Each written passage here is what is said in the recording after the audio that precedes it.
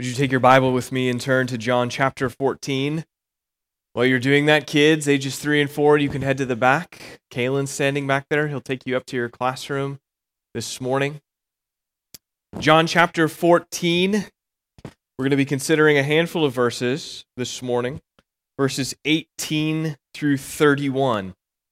John chapter 14, beginning in verse 18, and we'll conclude at the end of the chapter in verse 31. The trajectory of our time this morning will culminate in the Lord's table, as you see set before you. So even as we're studying and considering what the Holy Spirit says to us through the Apostle John here in this text, be considering in your own heart and preparing to receive the elements in remembrance of who Jesus Christ is.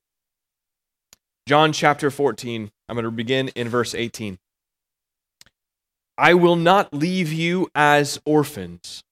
I will come to you. Yet a little while, and the world will see me no more, but you will see me. Because I live, you also will live. In that day you will know that I am in my Father, and you in me, and I in you. Whoever has my commandments and keeps them, he it is who loves me. And he who loves me will be loved by my Father, and I will love him and manifest myself to him. Judas, not Iscariot, said to him, Lord, how is it that you will manifest yourself to us and not to the world? Jesus answered him, If anyone loves me, he will keep my word, and my Father will love him, and we will come to him, and will make our home with him. Whoever does not love me does not keep my words, and the word that you hear is not mine, but the Father's who sent me. These things I have spoken to you while I am still with you, but the Helper, the Holy Spirit, whom the Father will send in my name, he will teach you all things, and bring to your remembrance all that I have said to you. Peace I leave with you, my peace I give to you. Not as the world gives do I give it to you. Let not your hearts be troubled, neither let them be afraid. You heard me say to you, I am going away, and I will come to you. If you loved me, you would have rejoiced, because I am going to the Father, for the Father is greater than I. And now I have told you before it takes place, so that when it does take place, you may believe. I will no longer talk much with you, for the ruler of this world is coming. He has no claim on me, but I do as the Father has commanded me, so that the world may know that I love the Father. Rise, let us go from here. When my kids were small, and the twins are still this way a little bit, and Saoirse definitely is this way, they greet me at the door when I come home. When I make it home from work or from somewhere, they greet me at the door, and they're excited to see me. And it's one of the joys of being a dad is to have your children greet you when you get home. The dog always does it, but the kids, it's extra special. When I come home, they're extremely excited to see me. And to them, I've been gone a really long time because 8 hours in their lifetime is a huge percentage. But even though it's just been a few hours, it's amazing. We hug, we say hello. I tell them that I've missed them, and they tell me that they've missed me. But as we look at John chapter 14 and begin considering what's happening in the hearts of the disciples, we have to ask ourselves the questions, or even begin to think to ourselves, what happens if we don't come home? What happens if I didn't make it home, if I didn't open that door? Or if Rebecca and I left on date night and we wound up being killed in a car accident? Our children would be left as orphans. Their lives would be radically different if we didn't walk back through that door at 8 p.m. Now, that's a terrible thing to think about. That's a terrible thing to think about. But if we put ourselves in the position of the disciples here in John chapter 14, this is where their mind has gone. Will we be left alone? Jesus is going away. He keeps saying this to us. He is going away. What does that mean for us? Will we be left to ourselves indefinitely? Will we be separated forever from this man we've spent so much time with? who we've grown to believe is the Messiah, who we've grown to believe is God himself. Why would he leave us now? Is he as good as we think he is? Is this some cruel providence? Jesus tells them he is going away. And last week we saw that Jesus made 3 promises to his disciples in the midst of the trouble that they were experiencing, in the midst of the turmoil that came from the understanding that he was leaving them. Jesus speaks these promises to his disciples to comfort troubled hearts. These promises, he promised that they would always be of use for kingdom purposes. He promised that he would always hear their prayers. And he promised that the Holy Spirit would be sent to them, and he would be with them, the Holy Spirit that is, forever. And so in this passage, in 18 through 31, we see more comforts and more promises coming our way. Understanding in the wake of the realization that Jesus is leaving, he presents them with more promises, more comforts. And Jesus reiterates in verse 27 what he started talking about in the beginning of chapter 14. If you look at the first verse in chapter 14, he says, "Let not your hearts be troubled." And then in verse 27, in the text that we just read, that second half of that verse, "Let not your hearts be troubled, neither let them be afraid." So as we consider these comforts, as we consider what Jesus speaks to troubled hearts here, the troubled hearts of his disciples, there are 3 things that will guide our time this morning as we look at these verses. The first is our union with Christ. The second is the litmus test of love. And then finally, Jesus' gift of peace. So look at the beginning of our text this morning, right out of the gate. The first thing I want you to see is our union with Christ. Our union with Christ. Maybe that's a phrase that you're familiar with. Maybe it's not. The union with Christ, I think, is maybe one of the most neglected doctrines by Christians in modern times. And I think many Christians in our day and age struggle to see how God's word is relevant for all of their life because this doctrine is not regularly communicated. And this idea is going to become incredibly important as we work our way into chapter 15, into chapter 16, and into chapter 17. The idea of union with Christ is going to come up time and time again. I really want us to think more about this concept this morning because it has already been introduced in John's Gospel, but we have an opportunity here to understand it more fully based on what Jesus says here. So if you grabbed a worship folder this morning, you're going to see this definition in that outline. You'll see it there, so go ahead and circle it or highlight it somehow so that you can think about and consider it this week and think about the way in which this works itself out in Scripture. I'm going to give you my definition of union with Christ. Union with Christ is understanding that all who are joined to Christ by faith receive all of the benefits of belonging to Christ. I'm going to say that again. Union with Christ is the understanding that all who are joined to Christ by faith receive all of the benefits of belonging to Christ. These benefits are not received through our own work or anything innate, but these benefits are granted to all who believe in the person and work of Jesus. Again, these benefits do not come to us through our work or anything that is within us, but our benefits are granted to all who believe in the person and work of Jesus. I'm using the word benefits, and I'm using that specifically here. These benefits include and all things pertaining to salvation: our forgiveness of sin, our right standing before God, our holiness, our set-apartness. And this means that all Christ has for all of eternity is also ours. It belongs to us in Him. everlasting, unsnatchable life, never-ending security, eternal joy and peace. And it means that we will never not be the recipients of God's love.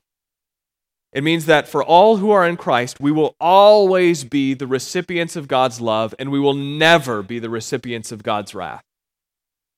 Being joined together with Christ means that all of the benefits of Christ, belonging to Christ, are also ours. We could go on and talk about all of these benefits this morning, but we're going to, like I said, over the next several chapters in John, we're going to think about this idea a lot. And the question, are you familiar with this truth? Because let me give you maybe an access into it if this is unfamiliar to you. If the definition that I just shared with you is something that's outside of your thought or things that you have been taught in the past, I want to just give you an example. So the world hints at this all of the time. There's something in us, I think in every person, that desires to be joined to something bigger than themselves. To be part of something that's outside of them that gives them meaning or purpose. But in our society that has disintegrated into making the individual the center of the universe, truth a personal thing, union with Christ becomes not very popular. It becomes a doctrine that is neglected, and it's not without cause that it's neglected because of what our culture emphasizes. So here's the example. Do you remember The Lion King? Of course you remember The Lion King. The best Disney movie. Do you remember when adult Simba meets Rafiki, and Rafiki takes Simba to the pool of water, and he tells him to look into the pool of water. Now, Simba has been running from his past, right? You know this. Simba's been running from his past, running from who he really is. He's the king. And since the day that his dad died, he's been running. And Simba looks in the pool of water, and he only sees his reflection. And Rafiki tells him to look harder. And then Simba sees his dad. And he realizes that he's part of a legacy, of something bigger than just himself. He sees that he is connected to something that gives him more purpose than he could ever give to himself. We know what that feels like. We know what it feels like to want to have meaning and purpose and to say, does my life matter? Is it important that I'm here? And so we're constantly looking to be joined to something that gives us purpose, that gives us meaning. And we look for that in many places. We look for it in our family. Maybe we try to find it with our last name. We look for it in our work. We look for it in our education. You get the idea. But these things, they come and they go. They come and they go. And we're left looking in the mirror and seeing only our reflection. This is where the doctrine of the union with Christ comes into play. The doctrine of the union with Christ has defined all of church history and really been important for the last 500 years. Although, like I said, I think it's been neglected in recent times. But it's littered throughout the New Testament. And we find it in our passage in verse 20. Look at verse 20 with me. If you have your Bible in front of me, if not, open it up. In that day you will know I am in my Father, and you in me, and I in you. This is union with Christ. Joined to Christ. And the most important word for our understanding our relationship to God isn't love. It isn't forgiveness. Instead, it's a simple preposition, 2 letters, I-N, in. In Christ. It's only in Jesus that we have love and forgiveness. Apart from Christ, Jesus is going to say this in the very next chapter, apart from Christ, we can do nothing. In Christ defines the believer.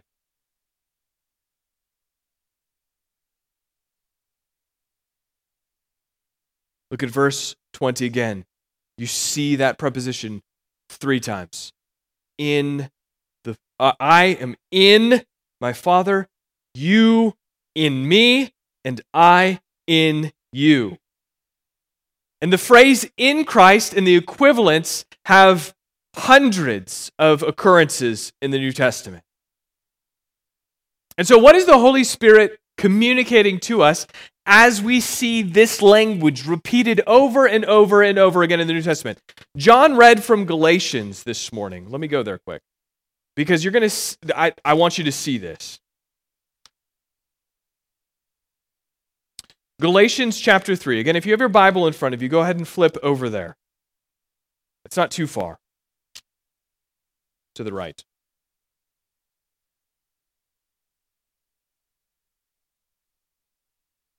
Now before faith came, this is beginning in verse 23.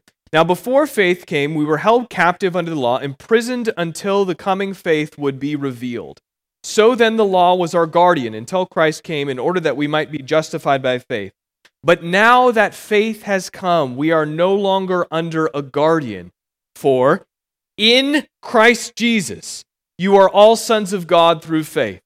How is it that we are sons of God? We are joined to Christ by faith. For as many of you as were baptized into Christ have put on Christ. There is neither Jew nor Greek, there is neither slave nor free, there is no male nor female, for you are all one in Christ Jesus. And if you are Christ, then you are Abraham's offspring, heirs according to the promise. I mean, the heir, as long as he is a child, is no different from the slave, though he is the owner of everything. But he is under guardians and managers until the day set by his father. In the same way we also, when we were children, were enslaved to the elementary principles of the world. But when the fullness of time had come, God sent forth his Son, born of woman, born under the law, to redeem those who are under the law, so that we might receive adoption of sons.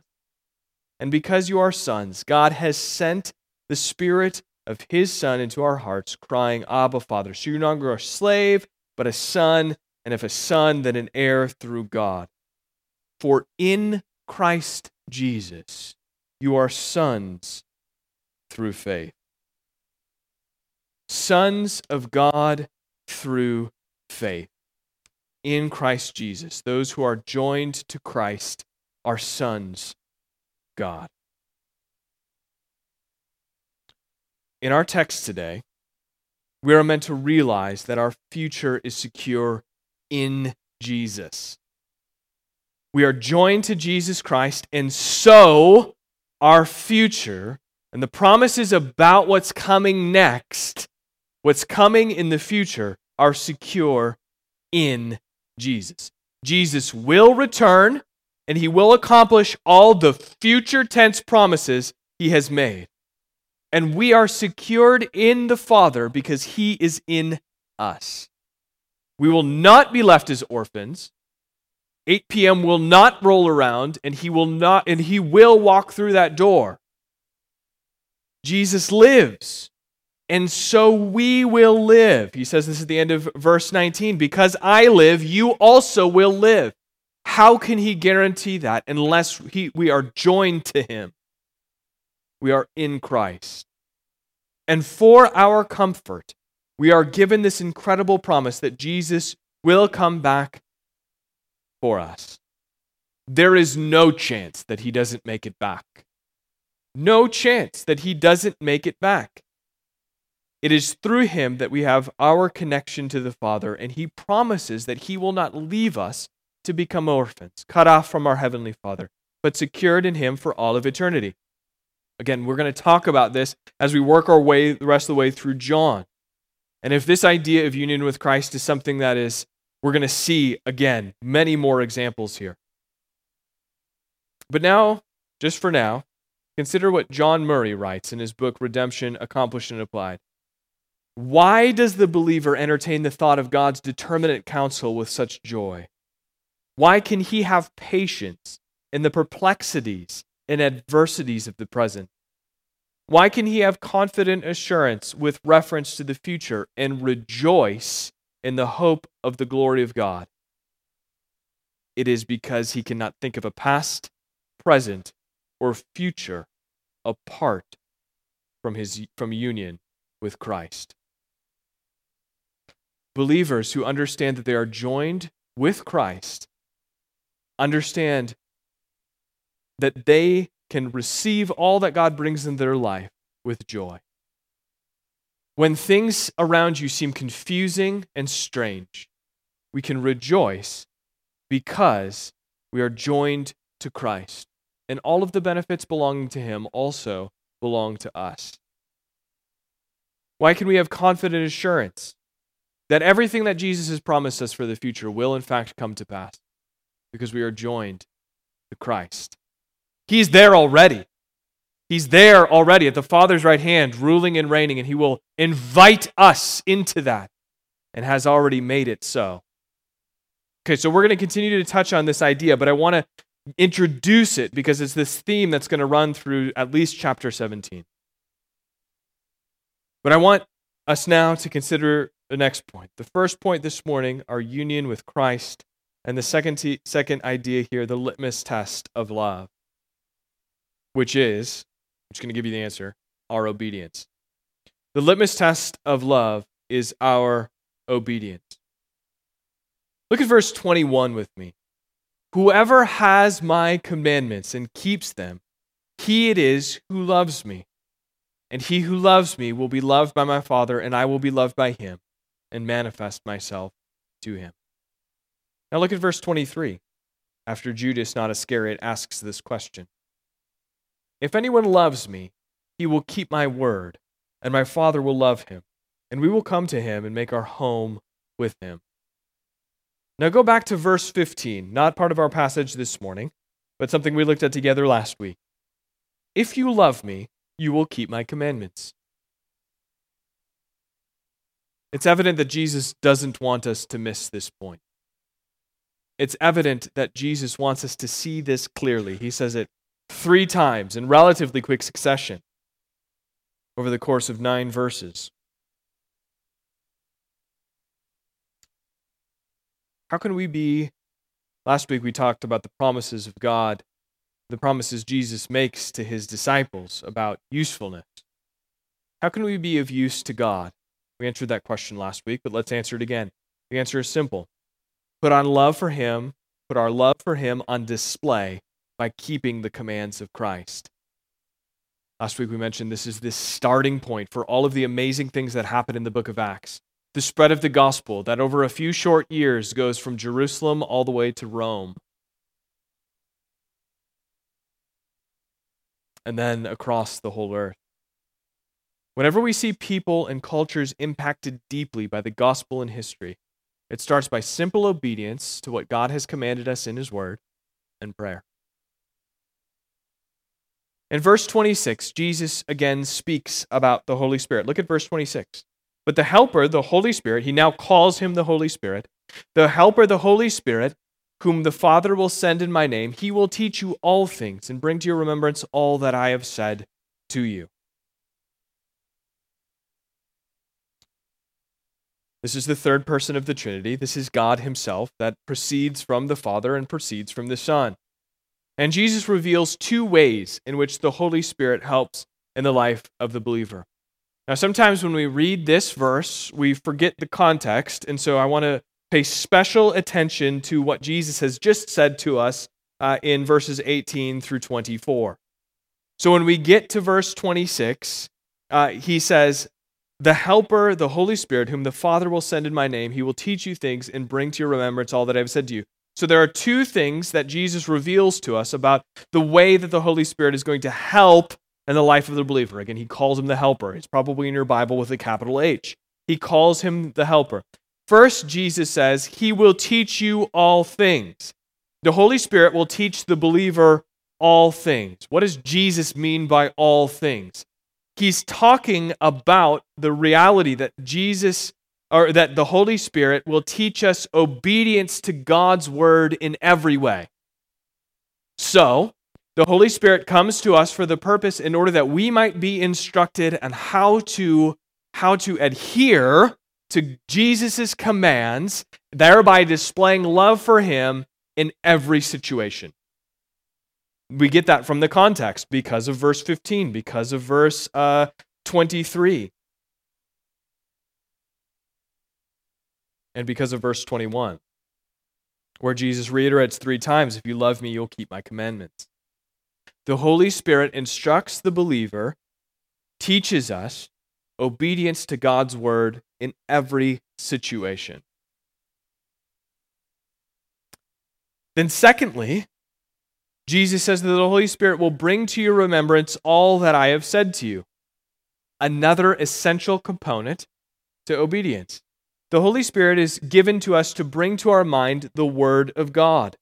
In verse 23, Jesus says, if anyone loves me, he will keep my word, and the Father will love him, and we will come to him and make our home with him.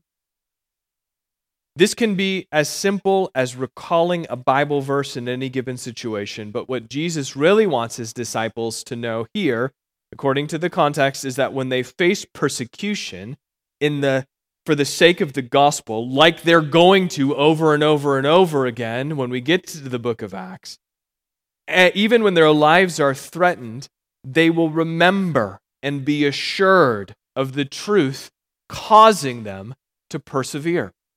What is the truth that causes believers to persevere and endure being slandered and maligned for the sake of the gospel? It's the Holy Spirit bringing to mind the words of Christ. He will bring to your remembrance all that I have said to you. And by bringing to mind all that he has said to us, he will spark obedience that Jesus has freed us into.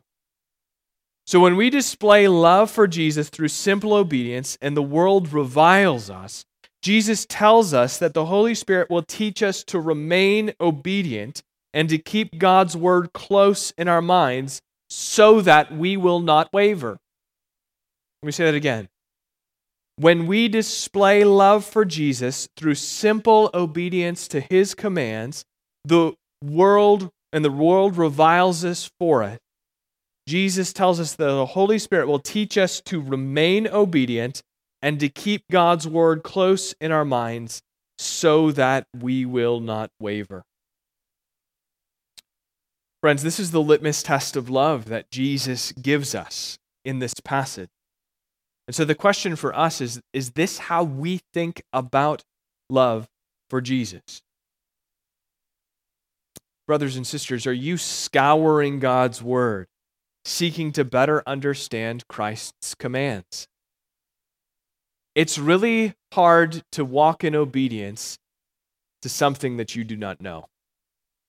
It's really hard to love something that you do not know.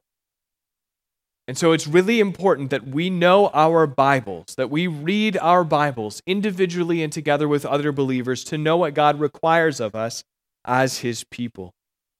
Friends, these requirements don't earn us salvation. Obedience to these commands demonstrate that we have already been saved by grace through faith. We are not saved by our obedience, but we are saved for obedience. Obedience is required of those who are part of Christ's kingdom. How do you know that you belong to Christ? How do you know that you are in him, joined to him by faith? We'll discover more in chapter 15. We bear the fruit of obedience. Our lives give evidence to the reality that we belong to Christ and not to ourselves. The first question of the Heidelberg Catechism asks this. If you're not familiar with what a catechism is a summary of doctrines of Christianity delivered in the forms of question and answers, which are helpful tools for training children or adults alike. The first question of the Heidelberg Catechism asks, what is our only comfort in life and death? The answer, that I am not my own, but belong, body and soul, in life and in death, to my faithful Savior, Jesus Christ. He has fully paid for all my sins with his precious blood and has set me free from the tyranny of the devil. He also watches over me in such a way that not a hair can fall from my head without the will of my Father in heaven. In fact, all things must work together for my salvation. Here it is. But because I belong to him, Christ, by his Holy Spirit, assures me of eternal life and makes me wholeheartedly willing and ready from now on to live for him. Brothers and sisters, is this how you think about your love for Christ? You think about your love for Jesus as obedience to his word. Our union with Christ, the litmus test of love.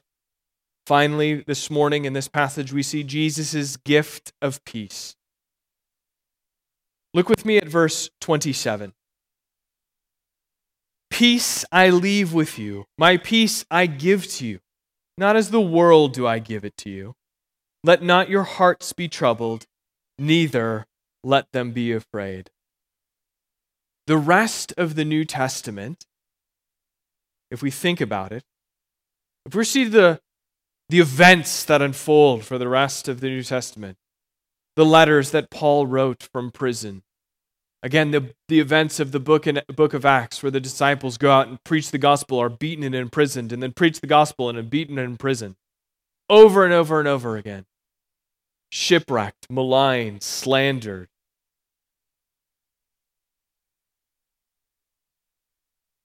Even killed. These were the common experiences of the men who were receiving these words in the upper room from Jesus. These experiences were common to all 11 of these men who remained in this room. Peace is one of the gifts that Jesus left to the believer. Not health, not wealth, not power, not ease of life, not comfort, but peace. This peace comes through the confident realization that you belong to Christ and are in him. And this is where our understanding of being joined to Christ by faith becomes so important. How can we have this peace if our ties to Christ are loose? If they're held by something that we do. We sang during our worship time, musical worship time, he will hold me fast. Because it's the reality that Jesus, back in chapter 10, says that there is nothing that can snatch you out of the Father's hand. There is nothing that can snatch you out of my hand. It is he who holds us, not we who hold ourselves in place. It is he who holds us fast. Joined to Christ, promised peace. Because this peace comes through confident realization that we belong to Christ and that we are in him. Our world is marked by fear. Jesus says that we should not let our hearts be troubled or let them be afraid. Our fears stem from many things in our world. The economy, our work, our family, the political climate, you name it.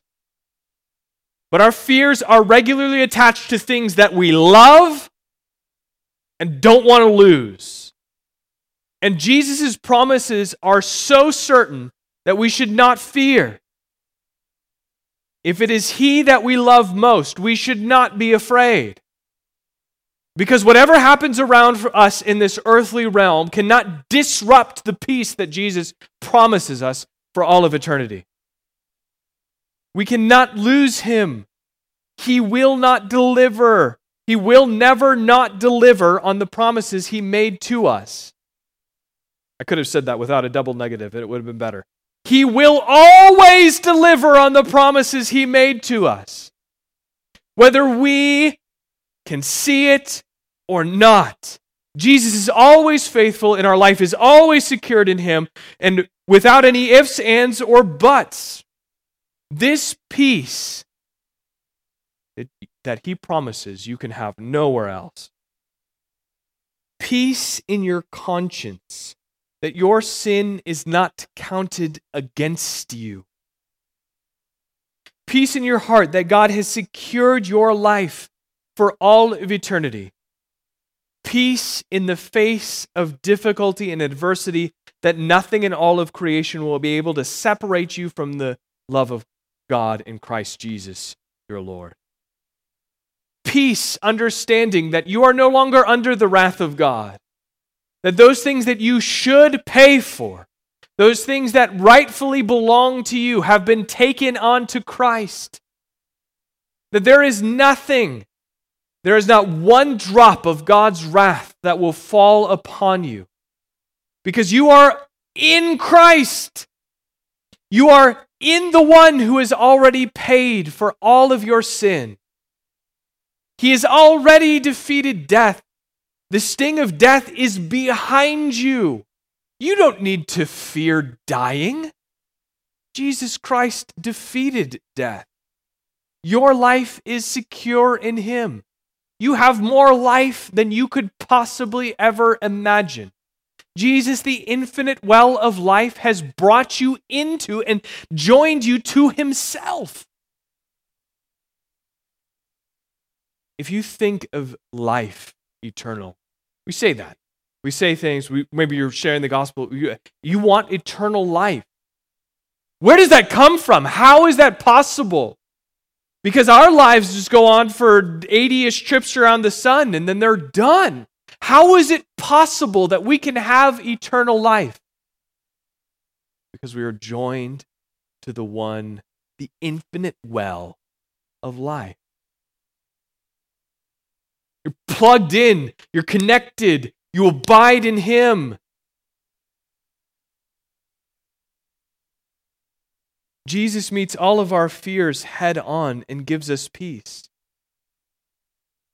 Because all that you long for, and all that you wish you had, and everything that you think will satisfy you, and everything that you are afraid to lose, Jesus satisfies with all of Himself forever.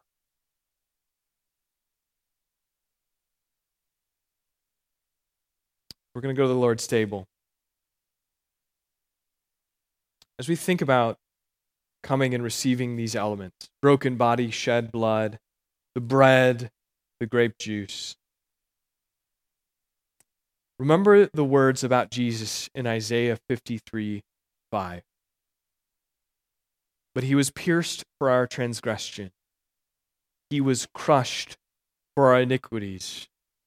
Upon Him was the chastisement that brought us peace. And with His wounds we are healed.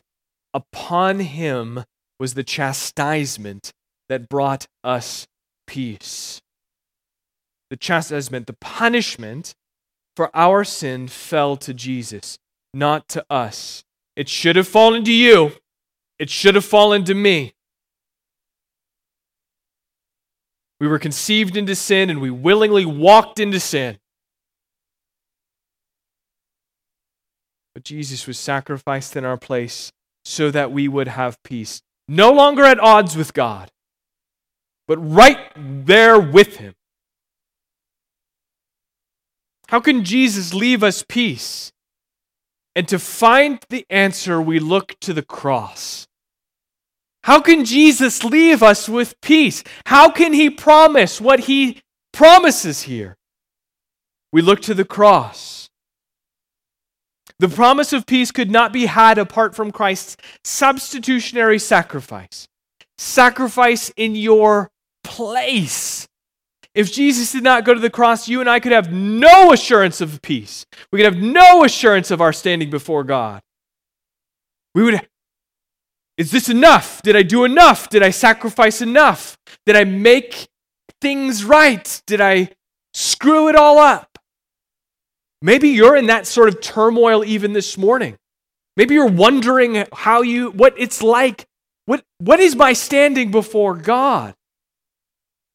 And the answer is to look to the cross. How can Jesus leave us this peace? We look to the cross. The substitutionary sacrifice of Jesus means that everything that should have come to you went to him. And you can then be assured that because he did, you can be assured, you can be comforted, you can not be afraid. All that we have and all that we need is found in Christ. If you're in Christ, listen, if you are in Christ, it's impossible to be cast off. If you are joined to Christ by faith, it is impossible to be cast off. You are guaranteed to be welcomed in as a son. If you don't know this peace, come to Christ.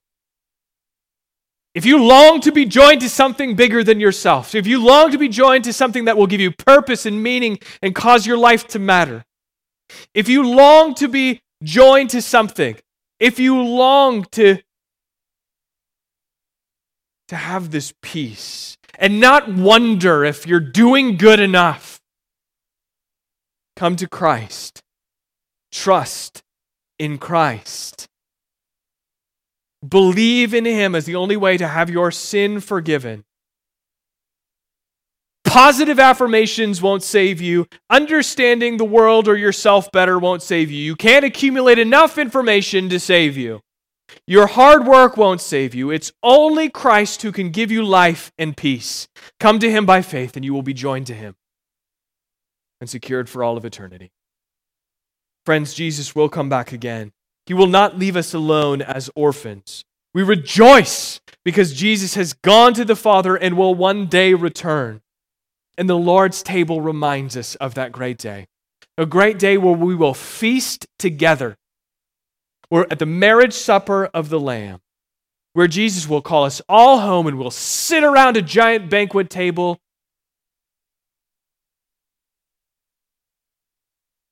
A glorious feast. Be comforted, brothers and sisters. In Christ, you will one day be with the Father. And while you wait, Jesus has left you peace, knowing that the day will come beyond a shadow of a doubt. So this morning, when Jesus says, do this in remembrance of me, do it in remembrance of what he has done for you. Paul in 1 Corinthians writes, for I received from the Lord what I also delivered to you, that the Lord Jesus, on the night when he was betrayed, took bread. And when he had given thanks, he broke it and said, this is my body, which is for you. Do this in remembrance of me. In the same way, he also took the cup after supper, saying, this cup is the new covenant in my blood. Do this as often as you drink it in remembrance of me. For as often as you eat this bread and drink this cup, you proclaim the Lord's death until he comes. We proclaim the Lord's death until he returns, knowing that the promises that Jesus has made us, the promise that he will not leave us as orphans, will in fact come to fruition, guaranteed in the sacrifice of Jesus Christ. So we come to the table this morning, recognizing that Jesus has made us right with God through the broken body and his shed blood. As you come this morning, remember the things that we've talked about. Think on the reality that God has welcomed you into his family through the person of Jesus Christ. And there is no other way to be welcomed into his family outside of Jesus Christ and coming to him by faith. This is something that we do regularly together as Buffalo City Church. We approach the Lord's table and receive these elements. Know that this morning that these things are for those who have trusted Christ for the forgiveness of sins. These are not things for those who have not yet done so. So prepare your hearts and prepare your minds and understand that in Christ, this is for you. If you're not sure where you stand with God, if you're not sure about the things that we've talked about this morning, I would love to have a conversation with you. I'd love to know more about what you think about what has been said this morning. I'd love to have a dialogue. Parents, we always say this. If your kids have made a credible profession of faith, invite them to participate together with you at the Lord's table. But if that is yet to come, go ahead and use this as a simple opportunity, as they abstain. Use this as a simple opportunity to communicate the truth of the gospel with them. You don't have to be a member here to take the Lord's Supper. We do ask you that you would be a faithful attender of this church or another one that preaches the same gospel as we do. I'm going to pray. The worship team's going to come forward. And when you're prepared in your hearts, come down to the table, grab the elements. You can head back to your seat and take them in your own time. God, we thank you this morning for the truth that we see in your word. God, we thank you that we have been joined to Christ. Those who have trusted Christ have been joined to Christ. That all the benefits that go to him then come to us. God, we thank you that we are not holding ourselves in that position, but it is Jesus that holds us there. God, so this morning as we approach the Lord's table, would we reflect on the sacrifice that Jesus Christ has made for us? God, would our hope of the return of Jesus be solidified and secured, and would we look forward to the day when he does, in fact, return? God, we thank you for these things. God, would you cause our hearts to be comforted? God, would you cause us not to be afraid?